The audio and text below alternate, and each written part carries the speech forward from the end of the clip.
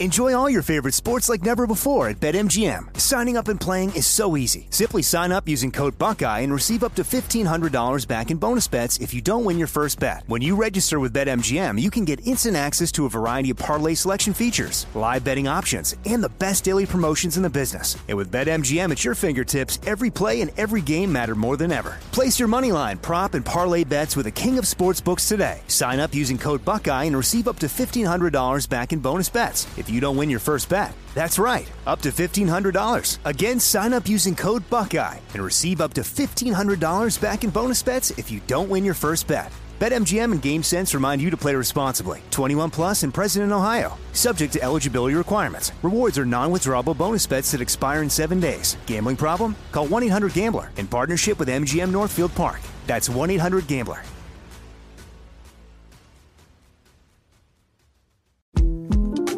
The 2024 presidential campaign features two candidates who are very well known to Americans. And yet, there's complexity at every turn. Criminal trials for one of those candidates. Young voters who are angry. The Campaign Moment podcast from the Washington Post gives you what matters. I'm Aaron Blake, and I'm covering my 10th election cycle. My colleagues and I have insights that you won't find anywhere else. So follow the Campaign Moment right now, wherever you're listening. You know you've got a comeback in you. When you take the next step, you're going to make it count. For your career, for your family, for your life. You can earn a degree you're proud of with Purdue Global. Purdue Global is backed by Purdue University, one of the nation's most respected and innovative public universities. This is your chance. This is your opportunity. This is your comeback. Purdue Global, Purdue's online university for working adults. Start your comeback today at purdueglobal.edu. This is Amy Brown from 4 Things with Amy Brown. Today, Healthier is happening at CVS Health in more ways than you've ever seen. It's wellness destinations for seniors, including select locations with Oak Street Health and CVS Pharmacy. It's doctors, nurses, pharmacists, and everyone in between offering quality care and support virtually, in person, and on the phone. It's in-home evaluations through Signify Health and meeting mental health needs through Aetna. And those are just a few of the ways that Healthier is happening. To see more, visit cvshealth.com/healthier happens together. CVS Pharmacy, Oak Street Health, CVS Specialty, Signify Health, and Aetna are part of CVS Health. Eligibility and services vary by location and individual.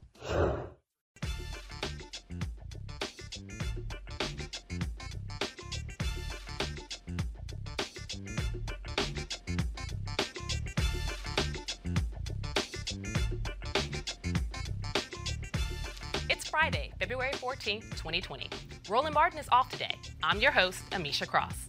Here's what's coming up on Roland Martin Unfiltered. Trump is ignoring Attorney General Barr's request that he stop tweeting. In breaking news, Barr has hired an outside prosecutor to review the case against ex-Trump advisor Michael Flynn. The Nevada caucus is on Saturday, and no one knows if it's going to work or end up just like Iowa.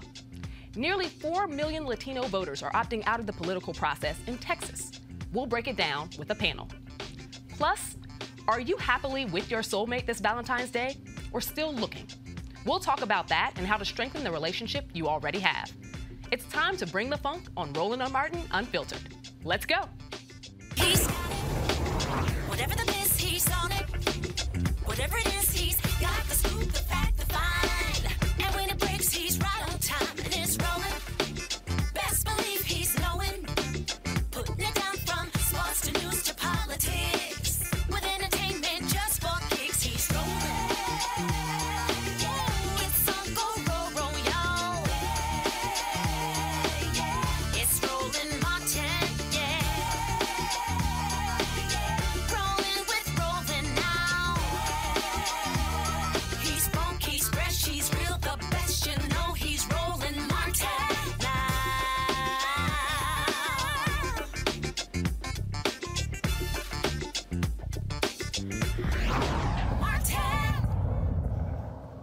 In true Trump fashion, President Donald Trump ignored his Attorney General's public request to stop tweeting about the Justice Department, saying he had the legal right to ask the agency to intervene in a criminal case, but so far has chosen not to. Attorney General William Barr said in an interview with ABC News that Trump's tweets were making it impossible to do his job, especially following the department's handling of the sentencing recommendation for Trump ally and confidant Roger Stone. Joining me to talk about this is today's panel: Howard University Department of Political Sciences Dr. Niambi Carter, attorney and community activist Christopher Bruce, and communications strategist Kelly Bethia. In breaking news, AG Barr has assigned an outside prosecutor to look into the criminal case against Trump's former national security advisor, Michael Flynn. This is highly unusual and could trigger more accusations of political interference by top Justice Department officials into the work of career prosecutors. Flynn agreed to a plea deal on a charge of lying to investigators in exchange for his cooperation before the Washington office took over the case when the special counsel shut down after concluding its investigation into Russia's election interference. Well, panel, there's a lot going on today. Obviously, President Trump seems to be on a vindictive streak against all those who he feels has wronged him, particularly looking back at the Russia investigation and probe, all the way to what we now see with his recent approach to the Supreme Court. And there are a few questions that are, that are bubbling under the surface. First of all, we just saw what happened with Roger Flynn and Stone. What do you guys think, and I'm going to start with you, Kelly, is the impetus behind all of this? Why can't Trump stop tweeting? There have been arguments that he can't get out of his own way, that a lot of this is literally brought on by the fact that he is using Twitter as his bully pulpit.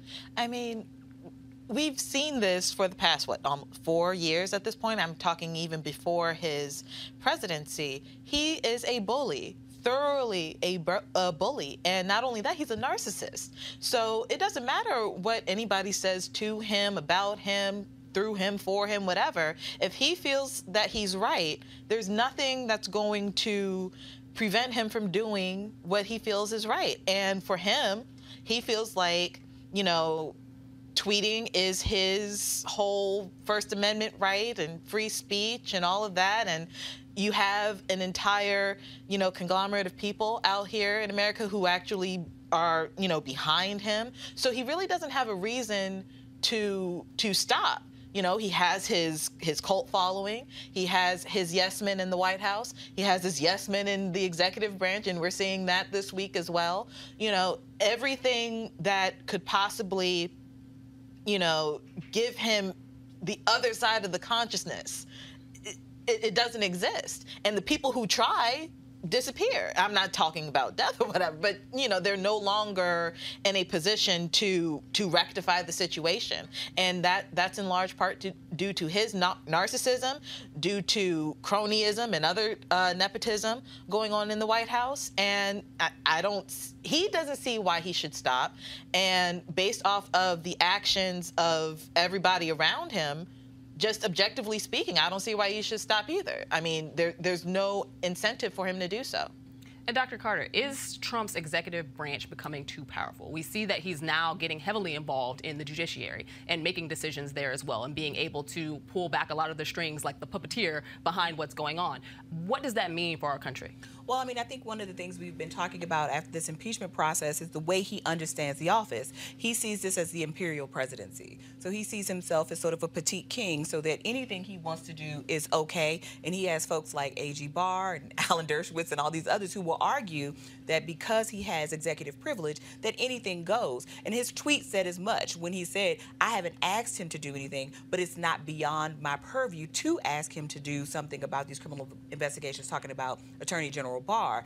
I'm not sure that Attorney General Barr is so bothered about the tweets as he is about the fact that he looks like Donald Trump's lackey, for lack of a better term. That the idea that he is supposed to be working for the justice of the entire nation, not just working for Donald Trump and his friends like Roger Stone and Michael Flynn, seems to be the thing that he cares more about than actually doing something different, because he's been in lockstep with Donald Trump this whole time and coming up with legal justifications for all manner of things. I mean, moving people around in the office. I mean, I think there are all kinds of things that Attorney General Barr is doing that this tweet, this whole nonsense about being bothered that is making his job difficult, when he's proven that he's sort of okay with using his office to help further the president's agenda, which is supposed to be like a firewall between those two things. No, I think I definitely agree with you there, because to your point, what we've seen thus far is A.G. Barr not necessarily separate himself from this office. Right. He has stepped into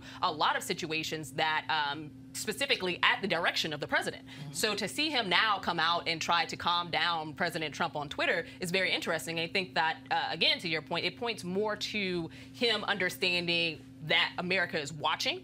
Yes. And that him taking these directives specifically from the president is something that is under a microscope now, considering what we've just seen with the impeachment process. But also, we have to remember this is an election year, and everything is being seen from a different lens right now. Absolutely. And I don't think that AG Barr, even though he's probably still taking all of his direction from the president, wants the American public to know just how in lockstep he is, or at least not have those directives being given via the internet on a daily basis.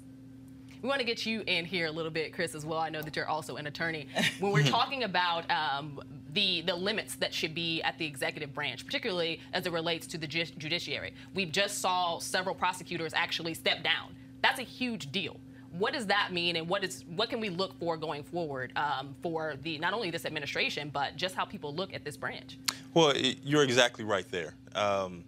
The President of the United States is the President of the United States, and the Department of Justice is under the President of the United States and the executive branch.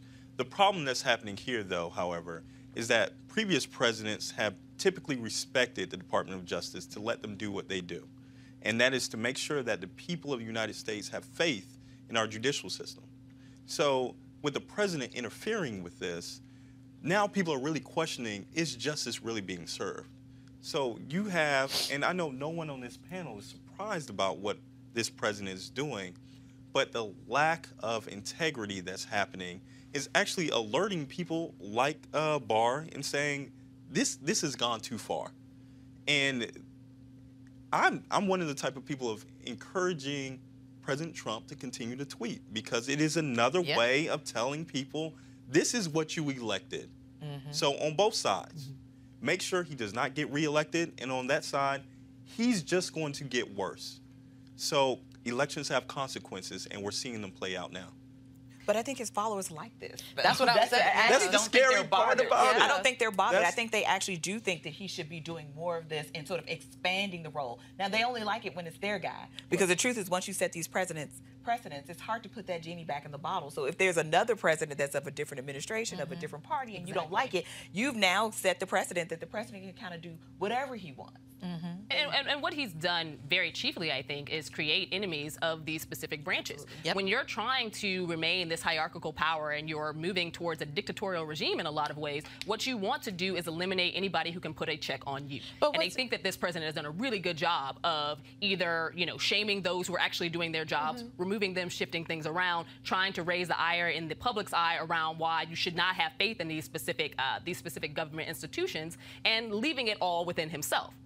But what's interesting when you say the different branches of government basically being enemies of Donald Trump, with the DOJ, that is his branch. He's making an enemy out of an agency under his branch, the people who are supposed to be, working with him. So that's what's really interesting about this. But also, frankly, Donald Trump is just doing what he said he was going to do. Only in his head, he's doing what he said he was going to do. And I don't think people forget or forgot about the whole message of draining the swamp.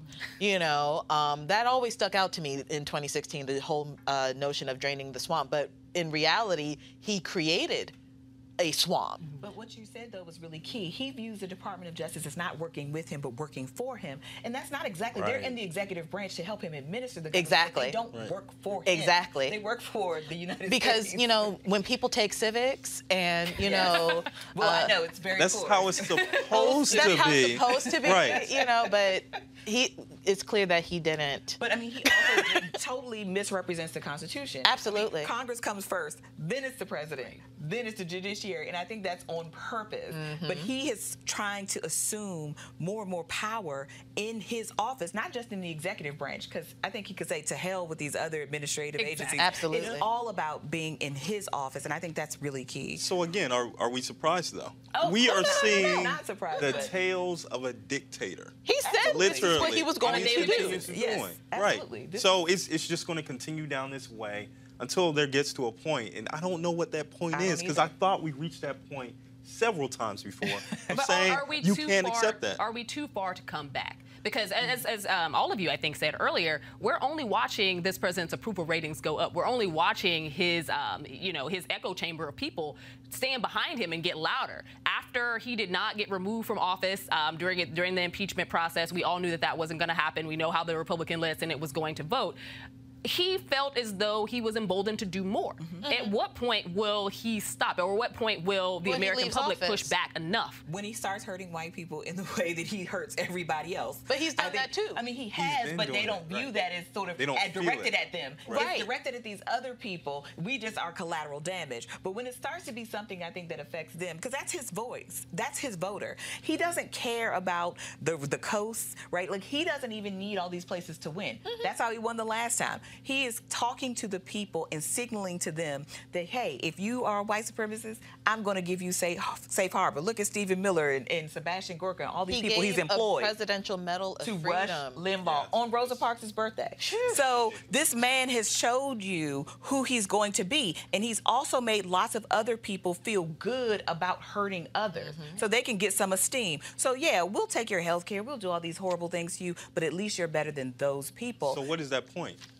When he leaves office. What is that point that when you actually see I think the authoritarian slide for those people will continue until it's too late. But I'm saying, hopefully, right, this is what the hope of elections are, that you can bring more people into the fray and vote them down.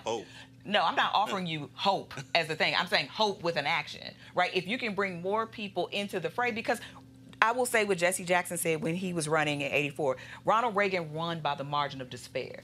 Donald Trump won by the margin of despair in 2016. He didn't have a landslide. He doesn't have a mandate. He certainly didn't win the popular vote. And if you look at the states that he won, Wisconsin, Florida, Michigan, he didn't win by gobs of votes. He won by thousands. That's not a lot when you think about the number of people that sat home, the number of people that weren't registered, the number of people who felt pushed out of the process.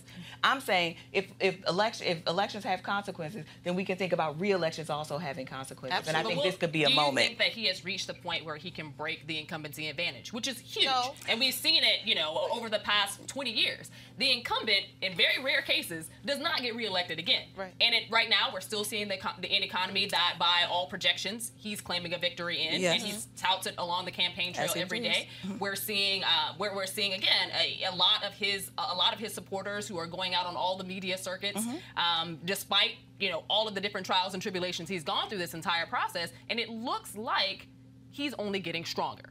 Well, I mean, maybe, right? We know the economy matters, but there are one-termers. George Bush was a one-termer.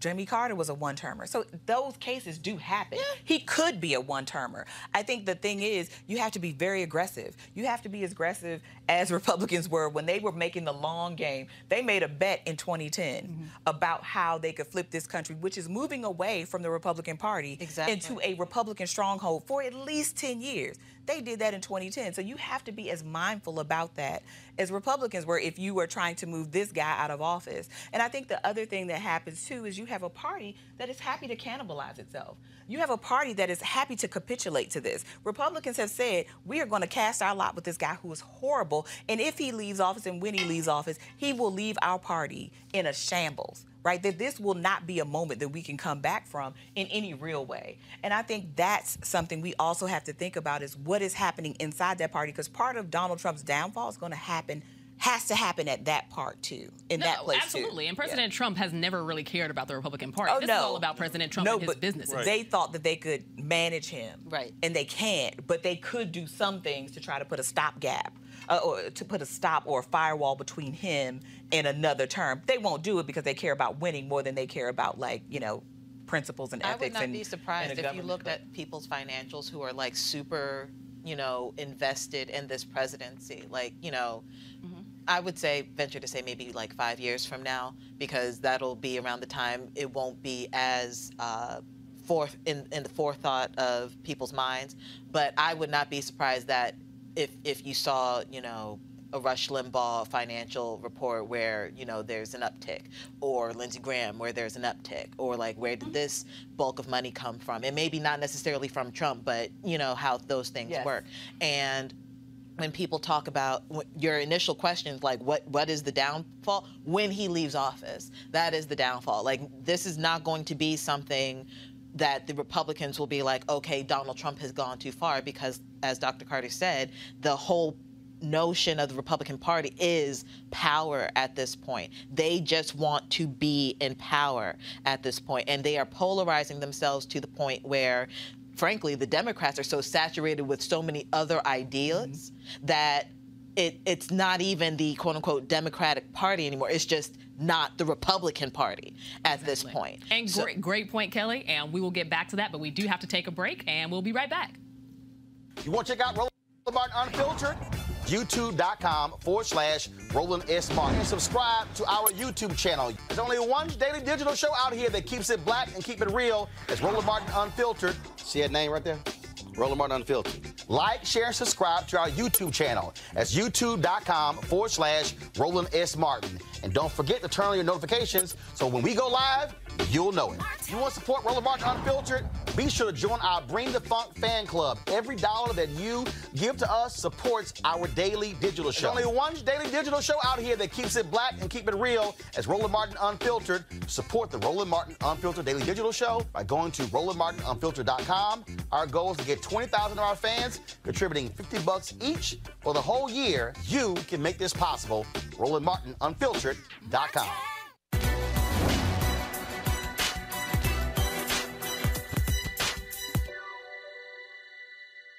You have the ability. Now apply yourself.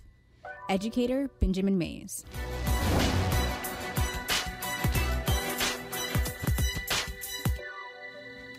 Join Dr. Jackie Hood Martin as she engages others to think like a leader.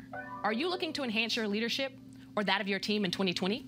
Join our newest online course and mastermind group, How Successful People Think. She will be your guide as you learn timeless leadership principles to apply to daily living. Offer expires February 28th, 2020. Register for or start the online course today at www.live2lead.com/Leesburg. The Nevada caucus is being held on Saturday, and there are concerns that we might see the same kind of problems we saw in Iowa. After the fiasco in Iowa, Nevada got rid of the app designed by Shadow Inc., whose technology failed on election night and left Iowa Democratic officials unable to provide vote and delegate counts for days. That decision solved one problem, but it created a bigger one, since Nevada spent the better part of the year planning out an even more complex process than Iowa around the same app. It'll be interesting to see how this all turns out. Well, panel, we all saw what happened in Iowa. Nevada is next up, going through the same process, which is actually, for them, a little bit more cumbersome than Iowa was. What do you think are some of the tools that they may have at their disposal that Iowa didn't in terms of turning this thing around before it could turn into a disaster? And I'll start with you, Chris.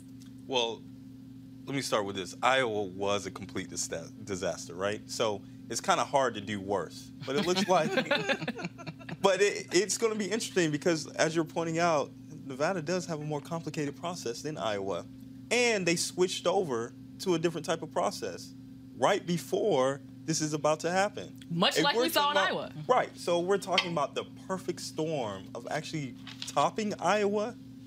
I mean, Nevada's about to do it. So what this makes is, again, Democrats looking like they are unprepared and cannot handle the election. And we're talking about voter suppression. We're talking about incompetence when we're dealing with this. So I'm praying for Nevada right now. They have to pull off a seamless election. Otherwise, again, people are going to lose their faith in the process altogether. There's that, and I would probably also add to that, you know, we are looking at an entirely different demographic in Nevada than in Iowa. One that isn't a lot larger than Iowa's, but also one that is a lot more people of color. And I think that, you know, to the stand of it completely falling apart would be a lot more detrimental, considering the fact that a lot of voters have been waiting for us to get to a state, an early primary state that actually resembled the country more so than a place like Iowa. But in addition to that, when we're talking about the move to a more complex system, I think that it's important that we be reminded that a lot of Democrats actually argued for this post the last election cycle because they wanted to have a process that they thought was a little bit more strenuous than the previous one, just because they felt that Bernie Sanders didn't get a fair shake. Now we're seeing what this new strenuous process actually looks like and the fact that the whole thing could potentially fall apart because of it. Kelly, I want to get you in here on this. Again, I think that no matter what state you're in, you're looking at the results of Iowa for the people who were the top one and top two after after days of not knowing who the winners were, by the time it finally came out, no one really cared anymore. It really dropped the momentum and the ball for those candidates who had people on the ground for months at a time and invested loads of cash there. Now we're moving towards Nevada. There's a lot of fear that we may see a repeat, and it could actually potentially be worse than what we saw in Iowa. I don't see how it couldn't be worse than Iowa at this point. Like you said, you have the demographic issue, you have the size issue, you have the complexity issue, you have the fact that it's another caucus and not just a straight vote, like, frankly, I feel like elections should be at this point.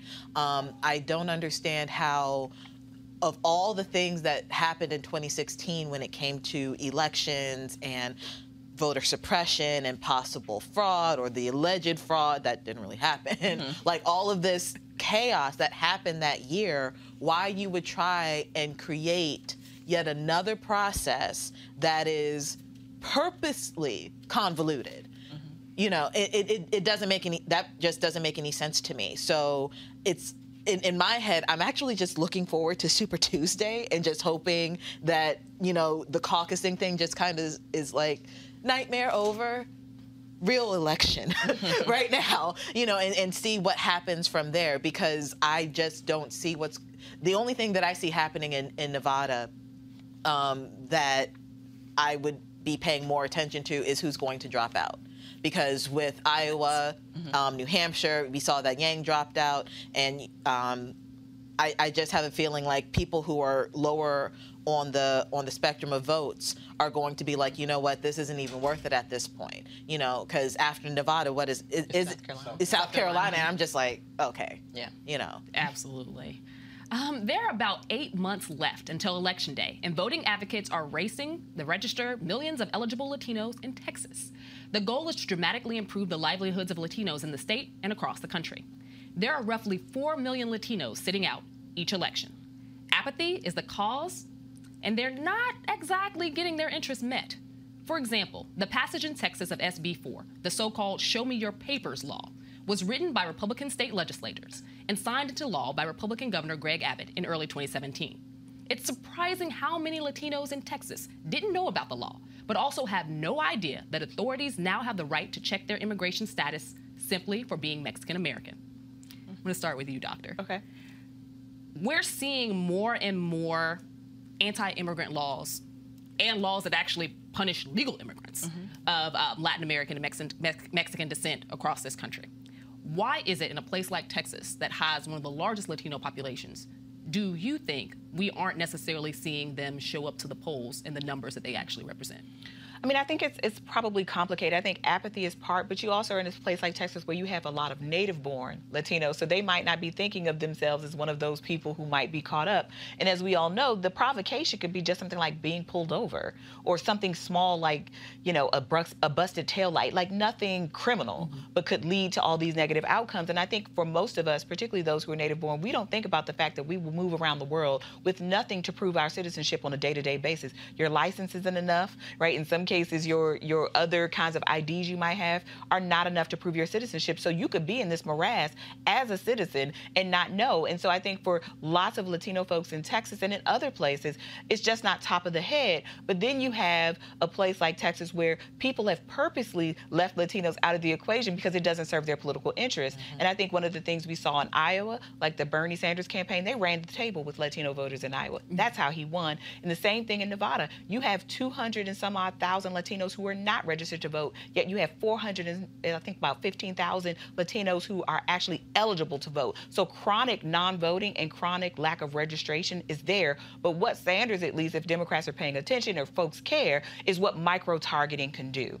If you reach out to these communities, if you do language ads in multiple newspapers, not just the big daily paper, but what are the local community reading? What are the free papers that people might be reading? What are the radio stations they're listening to? And get those people out and actually show them how to do it. They will not only register, they will show up. And they've seen it happen in Nevada, they're seeing it happen in Iowa, and there's no reason why it can't happen in Texas. So apathy is there, but now we have to work on that mobilization piece and make people understand what's at stake. And part of their freedom is just one part of this, right? It's also making them understand what the long-term consequences of this is, because this can have effects on whole communities. Turning people into voters changes whole communities. Absolutely, and all really good points. And Chris, I kind of want to get you in here because I know that you've carried on a lot of this work with the ACLU, particularly fighting on behalf of those communities that have been disenfranchised, but also alerting them to a lot of these bills that are detrimental to their community.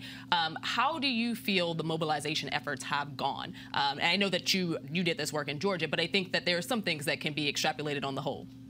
From Georgia to the entire southeast, southern corridor altogether, there's really no difference of a change. You have to have people in that community advocating for that community. When you actually see somebody, you look at somebody of saying, hey, you can be empowered too, and this is how this needs to happen, that's the way that you get people interested and you bring them into the political process. Some campaigns just don't do that. Some campaigns will send out any and everybody to say, you need to vote because your life depends on it. That second part's true, but do you know what really, the type of interest that I have? Are you really asking me what I want to see in a candidate? So you can say it all you want. You can pass out one-pagers or anything else, but if you don't know exactly where, like you're saying, micro-targeting is specifically a great point, but I need to feel, this isn't just Latinos, African Americans, all minority groups. I need to feel that your campaign is really respecting me as a person and not as just another voting number altogether. Mobilization needs to happen in all states, especially in Texas, and then you can actually have a change or a difference because these laws are going to continue. Until you start voting out people, they're just going to get worse and worse, and you can defeat them down at the legislature, or you can defeat them in the voting block on local elections. And Kelly, from my conversations with a lot of different Latino organizations around this and a few other issues, one of the major issues that has risen as a complaint when it comes to mobilization and getting people to the polls is that the things that matter to different types of Latinos vary greatly. So unlike the African American population, which a large portion can describe their lineage back to slavery in this country, when it comes to the Latino American population, you have people from various countries who some escaped some pretty heinous things. Others have been in this country for a very long time who don't necessarily see themselves as supportive of sanctuary cities or anything else because they feel like they don't necessarily they didn't walk that same path. Right. So when a lot of the campaigns are speaking towards that type of messaging, specific towards some of the newer Latino population, those who've been here for a while don't necessarily feel the same. But also there is a huge distance between when it comes to how certain Latino groups view other Latino groups. And we've seen that arise as well in terms of mobilizing and getting them together on any particular issue. How do you think that factors into making sure that they actually get out to vote? I think that also happens in the Black community as well. I mean, you have the older generation of Black people who don't understand the newer generation of Black people and why we want to mobilize a little bit more, and we see each other more so as individuals and want to be respected as such. And then Black people are like, well, if they're Black, we need to vote because they are the Black candidate. I can't speak for the Latino community as a whole, but what I have noticed is that a lot of people of color outside of the Black community have siloed themselves away from voting issues, mainly because this issue kind of feeds into each other. So you have people of color who will silo themselves out of the voting process because they feel like they're ignored. Meanwhile, you have legislature such as what we just saw in Texas basically take advantage of the fact that this conglomerate feel like they're ignored. So they take advantage of that by making legislation that they know aren't going to reach this demographic because, again, it's like, I'm being ignored, so I'm going to ignore this. I'm going to take advantage of the fact that you're ignoring this and actually do something about it.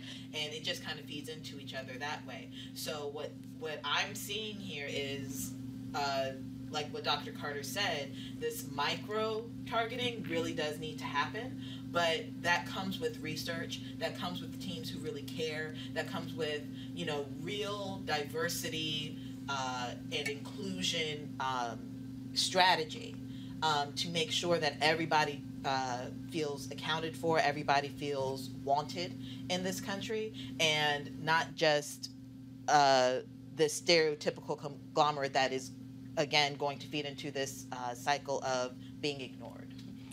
I was going to say really quickly, but micro-targeting does cost money. And I think this is the thing. There are very few people who are willing to invest the kinds of resources those things take, because we know they work, but they're also very intense.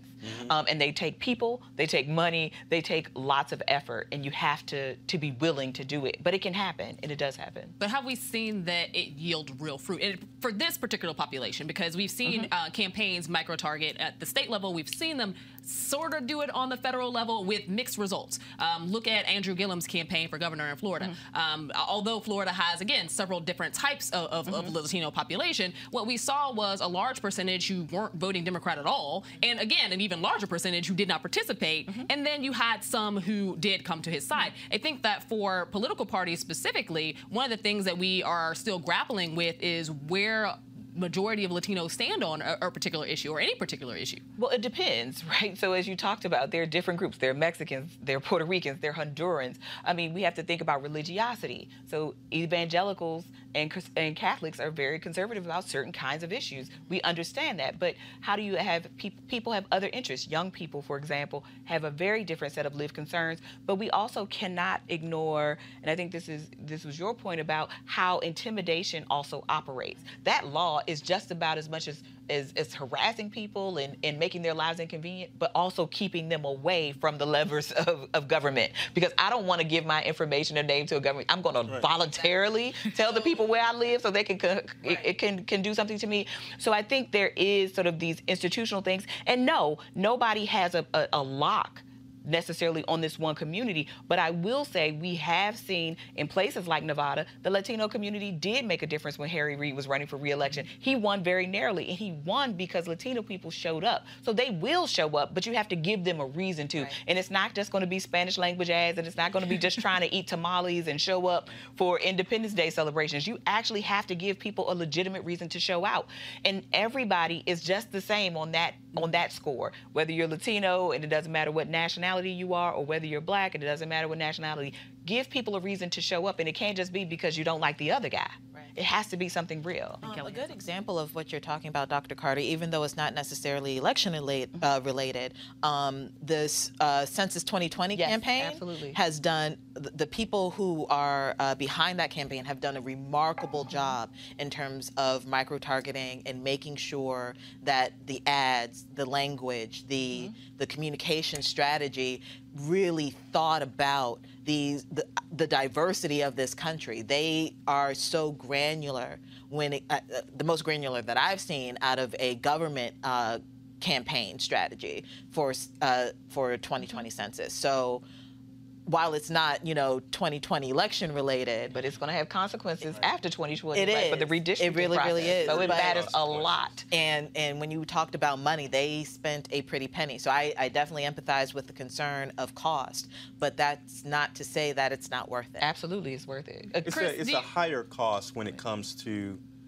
if we leave these people out of the process, resources for communities, education systems, transportation, infrastructure. If we don't have these people registered, not only just for the census, but to vote, if their voices are not being heard, then that the community can only be apathetic for so long until they start revolutionizing, of saying, we're tired of this, of being oppressed in a certain form or fashion. And then you have other things of us versus the other. So are we welcoming them into this American system altogether? So it's going to be interesting to see how one thing, the census, turns out, but other elections turn out as well. Do you think Trump's rhetoric is going to push people to the polls? And I say that with a little bit of caution, because in 2016, he ran on the exact same things. Do you think that now, since he's codified a lot of this in law, and since he has worked to dismantle and make the country make America great again, has been a mantra that has in many ways served to disadvantage and disenfranchise black and brown people. Do you think that that is going to give a focus point for Latinos to come to the poll in 2020 versus their numbers in 2016? See, that's the real question. So you said originally, is this going to push people to the polls? Yes, his supporters to the polls. Right. Now, are Latinos going to come out to the polls? I'm not Latino, so I'm not going to speak on their community, but I know I'm going to the poll because I can't take another 4 years of Donald Trump. Now, who else believes in that? I don't know, because in 2016, everyone was saying, there is no way this guy is going to get elected. And that's exactly what happened. They underestimated. Right. So we need to figure out, are people still believing that this guy is not going to get reelected, and the type of damage that he's done to our country. But I think also people underestimated white supremacy and people's sort of racist appeals. Like, those sort of racist appeals work, and they've worked to great effect for decades. But I think we forgot about it in those sort of, the afterglow of the Obama years and all of those Everybody's things. like, we have a black president. But I think exactly. Over. But then you also had people saying irresponsible things like, we can afford to lose an election. It's not a big deal. This is going to usher in a partisan revolution. This is what we need to shake up the system and wake people up. Give Jill Stein money. Now we have 3 years, and I don't know where that money or Jill Stein is today. But now, in hindsight, people understand what the stakes are. And one of the things we do know is that anger can be a very powerful motivator. It certainly works for white voters, and I have no doubt that for some segments of our communities, not just black communities, Latino communities, Asian communities, others, marginalized people, that anger can do some of that work as well for those communities, because we see what has happened in 3 years. Everything that he campaigned on, he has done or is trying to do. So we know the threat is real. We know this is not just some kind of carnival barker, right, trying to hustle us and make us feel a certain way so we can just for his own vanity. He means what he says. And he is doing and staffing himself with people who are going to see to it that the things that he says he's going to do, whether it's that wall or whether it's these Muslim bans and these other now bans that are extended continental African countries and other places. He's doing all of that because he wants to remake America in a particular kind of way. And so I'm hoping that people realize another 4 years of this is only going to embolden him because he has nothing to lose. Translation from The Good Doctor, make America great again means make America white again. And we're going to take a break. When we come back, tips on finding your soulmate and strengthening your relationship.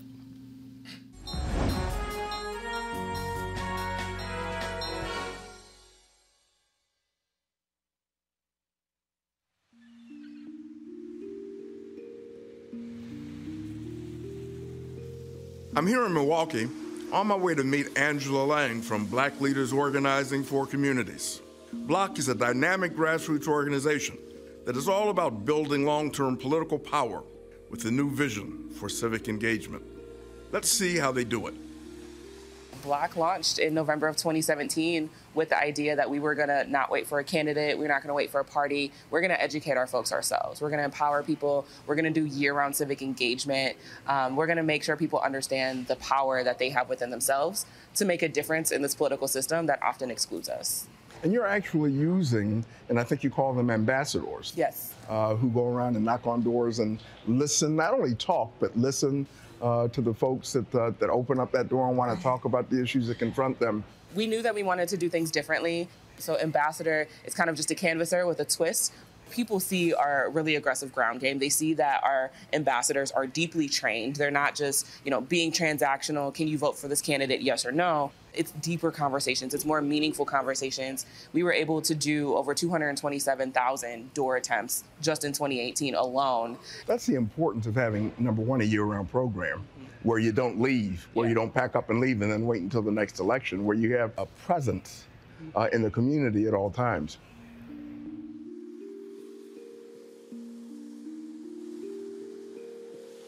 So right now we're in the 53206 zip code. A lot of our ambassadors live in the zip code and live actually in the surrounding areas. And this zip code is home to the most incarcerated zip code in the country.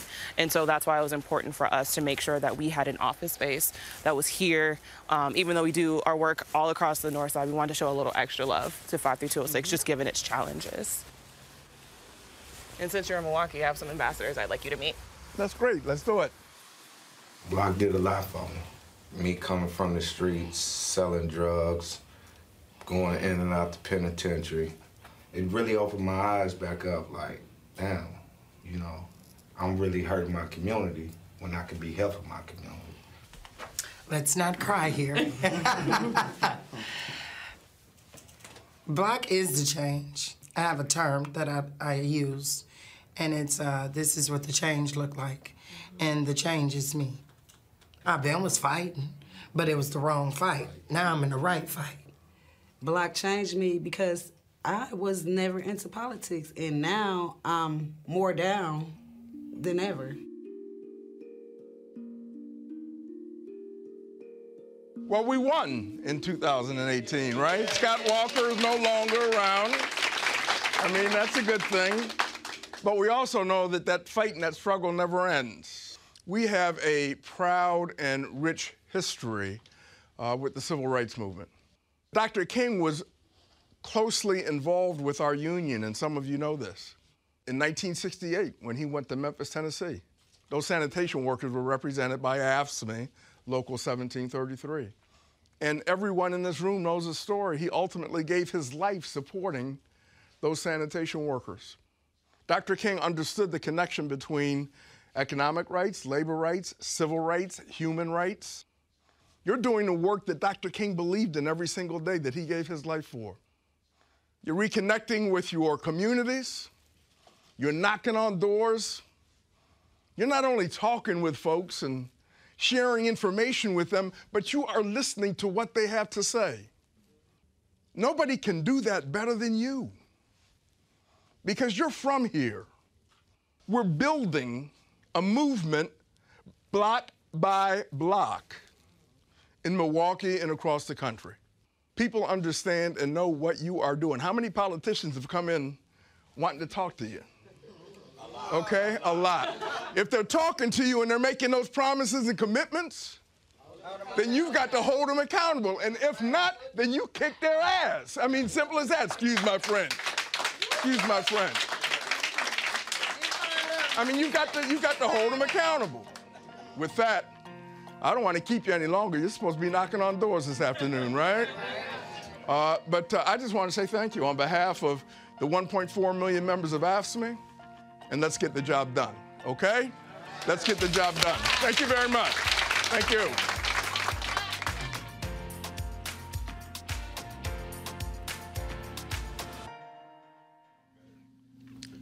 Happy Valentine's Day. Many of you are celebrating with your loved one, and others are feeling pressured because you haven't found the one. Whether you're in a relationship or looking, it's important to understand the purpose and define how you look at it, because how you see it determines how you behave in it. That is according to my next guest, Reverend Darius Daniels, senior pastor and founder of Kingdom Church and author of Relational Intelligence. Welcome to Roland Martin Unfiltered. Thank you so much for having me. Happy Valentine's Day to everybody. Absolutely. So we got to see some clips of your work and have a few questions related to some of the content therein. There was one point where you started describing people's needs versus wants when it came to choosing their partner. Could you elaborate a little bit more on that? I think that a lot of people, both men and women, have these checklists, if you will, about the things that they would like to find in their partner. And you had some interesting comments about that. Yeah, so one, I think both of them are important, but I think it's important to draw a line of distinction between what is actually a preference for you in a relationship and what is negotiable. Because oftentimes when a person doesn't know the difference between those two, they will compromise in an area they probably shouldn't, or they won't compromise in an area where if they reconsider, looking back in retrospect, they probably would. So I think the heart of what I'm trying to get at is we should all know in a relationship what are our needs versus what are our preferences. Then that way, if we have to do some negotiation, and I'm not saying you always have to, sometimes people get blessed or lucky or fortunate and they get absolutely everything they want and need. But if there are times when some negotiation has to take place, you want to make sure you're not compromising the wrong thing at the wrong time and in the wrong area. Absolutely. One of the things that also I think that we'd be remiss if we didn't discuss it here, there are a lot of relationship do's and don'ts and Q&As that go around the Black church all the time. However, we notice that there are a lot of single women in the Black church. Do you think that a lot of the conversation around relationships particularly is helping Black women, who are often the largest group in the church, who are also extra single? No.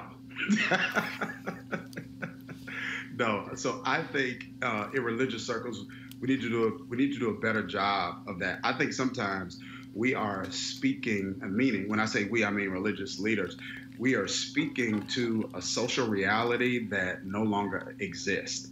And we are not taking into consideration, not just, and I know it's a different kind of conversation, and I don't necessarily use this word a lot, but the issue isn't just always the shortage of African-American men, but when you look at the trajectory of African-American women in almost every category, they're outpacing almost every demographic, period.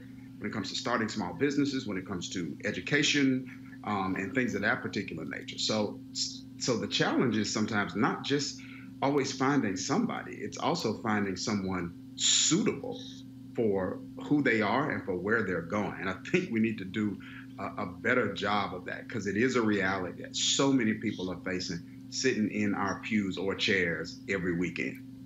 And I have one more question before I toss this to the panel here.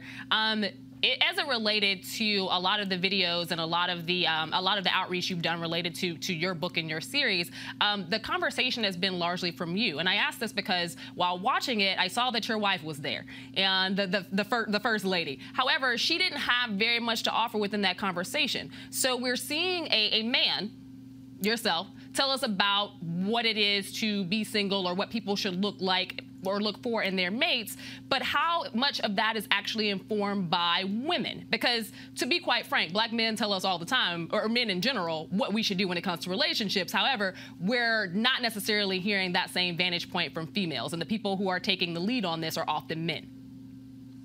Yeah, well, a few things. One, I feel like the content specifically for the book, I wouldn't say it's content that comes exclusively from my perspective. It's content that's gathered from my experience in my role and my interaction with all kinds of people in all different types of seasons of life. And so obviously, I think it would be disingenuous to say that their perspective is not influencing their work. No one's that purely objective. But I will say, in terms of the content of the book and in terms of my approach to my teaching, it flows from not just my study of resources, not just always my personal perspective and opinion.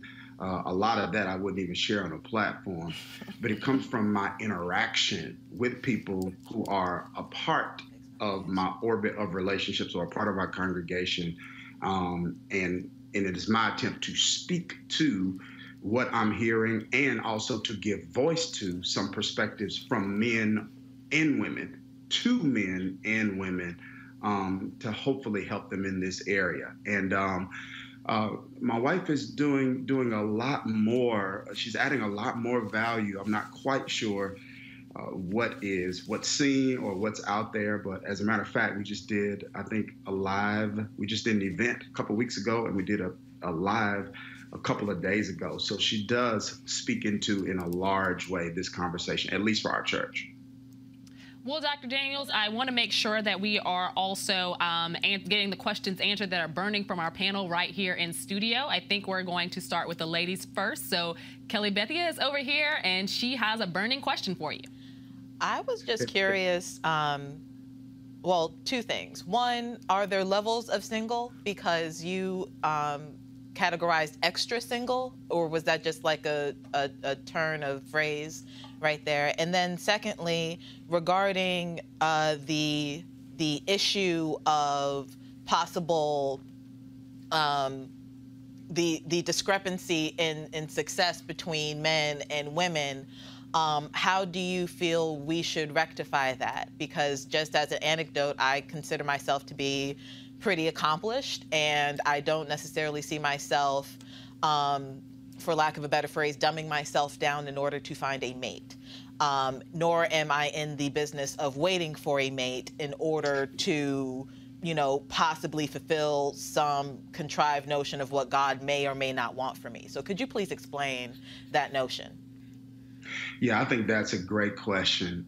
So one of the first things that I would say, to the second question, well, as it relates to the first question, I'm not quite sure if I said extra single. That was probably me misspeaking. That's not I don't even know if I've used that word before. It's definitely not a category that I would put anybody in. But as it relates to your second question, I think it's a profound one. I think it's a very important one. And so one of the things that I would say is I think it's important for, in this season, men, I'll put it this way. Peter Drucker said, people in the past, people who were successful in the past knew what to say. People who will be successful in the future know what to ask. And so I think it's important for men in this season to do a lot more listening, to hear what suitable is like for a woman in this season. One of the things I recognized really quickly when I married my wife, I did not marry my mother.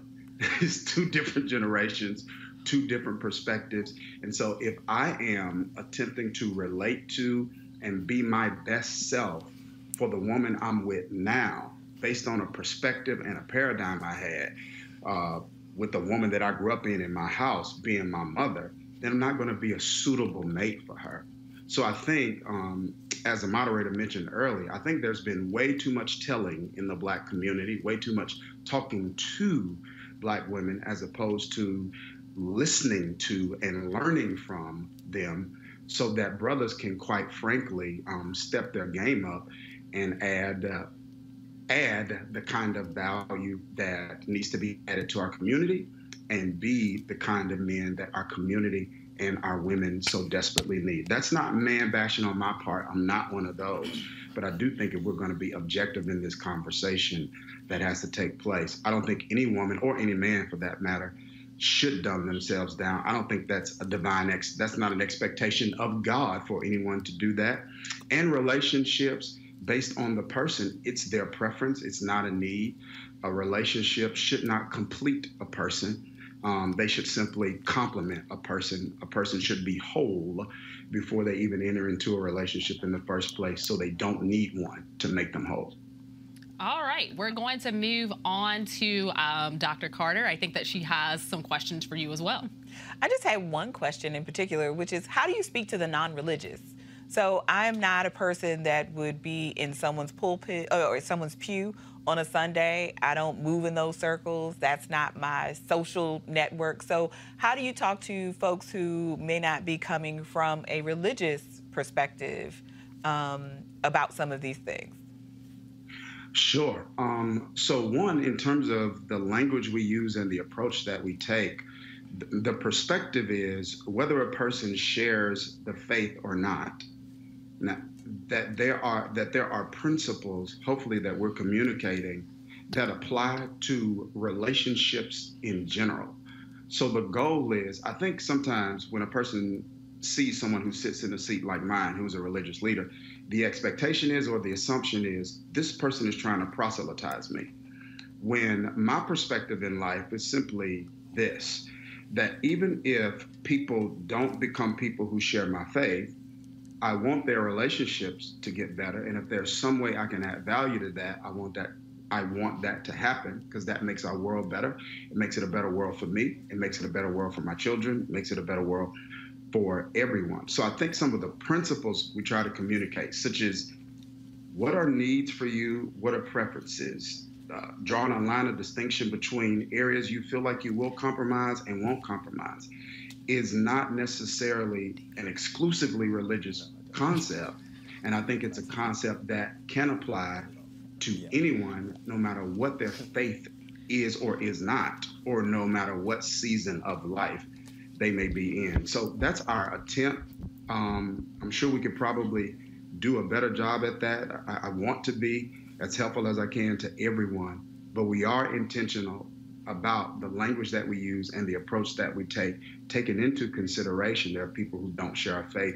There are people who actually listening to me every week through technology who don't, and those who actually attend our church from time to time who share a different faith. So trying to be intentional about that, and could probably do a better job at it, but we are taking a swing at it.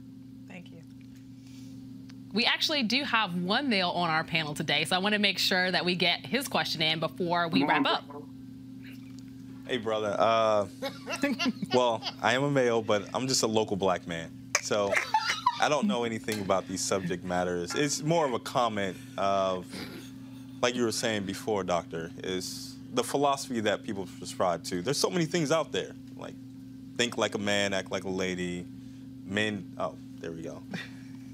Men are from Mars, women are from Venus. The 5 love languages. What makes yours unique? And has there been any critical feedback that people should be aware of? Well, so one, I feel like the plethora of information out there on relationships, I think is helpful because I think couples are different, people are different, and it's okay for people to explore what stream of information best serves them. I am going to argue that from my perspective, the uniqueness of my approach is it's a mindset, not necessarily a method, in the sense of if you get into something like love languages, it's reducing expressions of love to 5 different languages. When some people have more than 5, they've got 10. And it's instructing people, do this, do that. If they want this, do that. Whereas mine isn't an issue of method, it's an issue of mindset. Simply encouraging people to say, hey, when it comes to your relational life, it is very consequential. There's no aspect of your life that isn't affected by your relationships directly or indirectly. There is a tendency in culture to tell us to manage those relationships emotionally. And I'm just arguing that it's okay to have the emotions in the car when it comes to relationship choices and management. You just don't always have to let them drive. Because at some point, if you manage relationships emotionally and never intelligently, you might end up in unnecessary crashes. So for me, that's why I say our book may be a little unique. And critical feedback, brother, I'm a pastor, so there's not a day I don't get some of that, unfortunately. Well, thank you so much, Dr. Daniels, and thanks to our panel. This has been a very great show, and that concludes today's Roland Martin Unfiltered. I want to thank my panel for hanging with me today and invite you to tune in again next week when Roland Martin returns.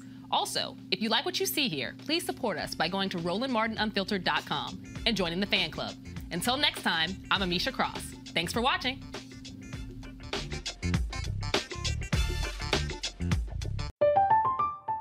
I'm Katya Adler, host of The Global Story.